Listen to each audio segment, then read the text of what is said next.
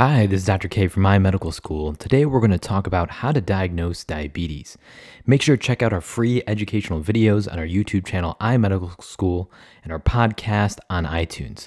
If you like this content, please give us a like. Glucose is the main fuel for energy for all the living cells in our body. We all control the level of glucose in our body by the balance of two main hormones called insulin and glucagon. In general, insulin causes glucose to be pulled into our cells and stored away for later use, while glucagon recruits glucose from various sources when we need more fuel for our cells. The balance between these hormones is very important. Diabetes is when our ability to regulate glucose levels becomes disturbed, resulting in high glucose levels in the blood. Typically, the disruption is either due to the body not responding to insulin as well as it should be, called insulin resistance, or the body's not producing enough insulin. The high levels of glucose that result can lead to serious complications like heart attack, kidney failure, loss of vision, and debilitating pain in the arms and legs called neuropathy. In the hopes of preventing complications of diabetes, it's important to diagnose diabetes as soon as possible. The diagnosis of diabetes consists of two components: symptoms and testing.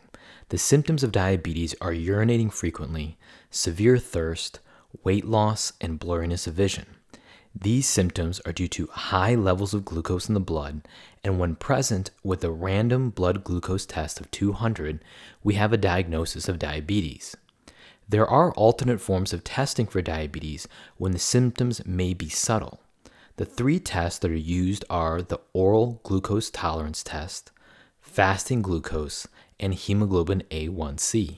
A simple test to complete is the fasting glucose test. All this test means is that you have to fast for 8 hours prior to the test with nothing to eat or drink. You have your blood drawn to measure the level of glucose in your body. If the glucose level is greater than or equal to 126, this is consistent with diabetes. The oral glucose tolerance test is when you fast for 8 hours, then a fasting blood glucose is drawn. You are then asked to drink a sugary mixture of 75 grams of glucose. After 2 hours, you have your blood drawn to check your glucose levels. If your blood glucose is greater than 200 on the second draw, this is consistent with a diagnosis of diabetes. The last test is called hemoglobin A1C.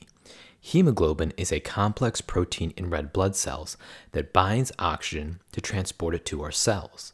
The hemoglobin A1C test specifically looks for a type of hemoglobin called A1C, otherwise known as glycated hemoglobin. Simply put, this is a form of hemoglobin that has become attached to a glucose molecule. For those that have higher levels of glucose in their blood, they tend to have higher levels of glycated hemoglobin. If a level of 6.5% or greater is reached on an A1C test, then we become concerned for diabetes. The advantages of a hemoglobin A1C is that no fasting is involved.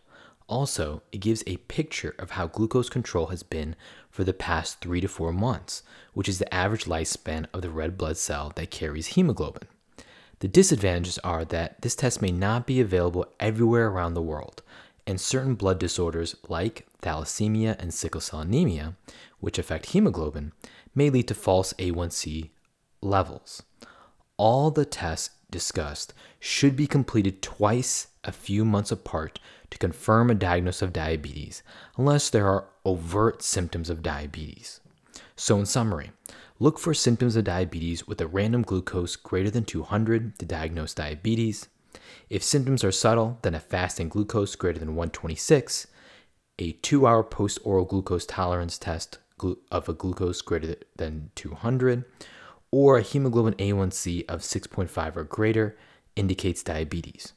All tests should be repeated to confirm diabetes unless there are overt symptoms of diabetes. Well, that was a brief review of how to diagnose diabetes.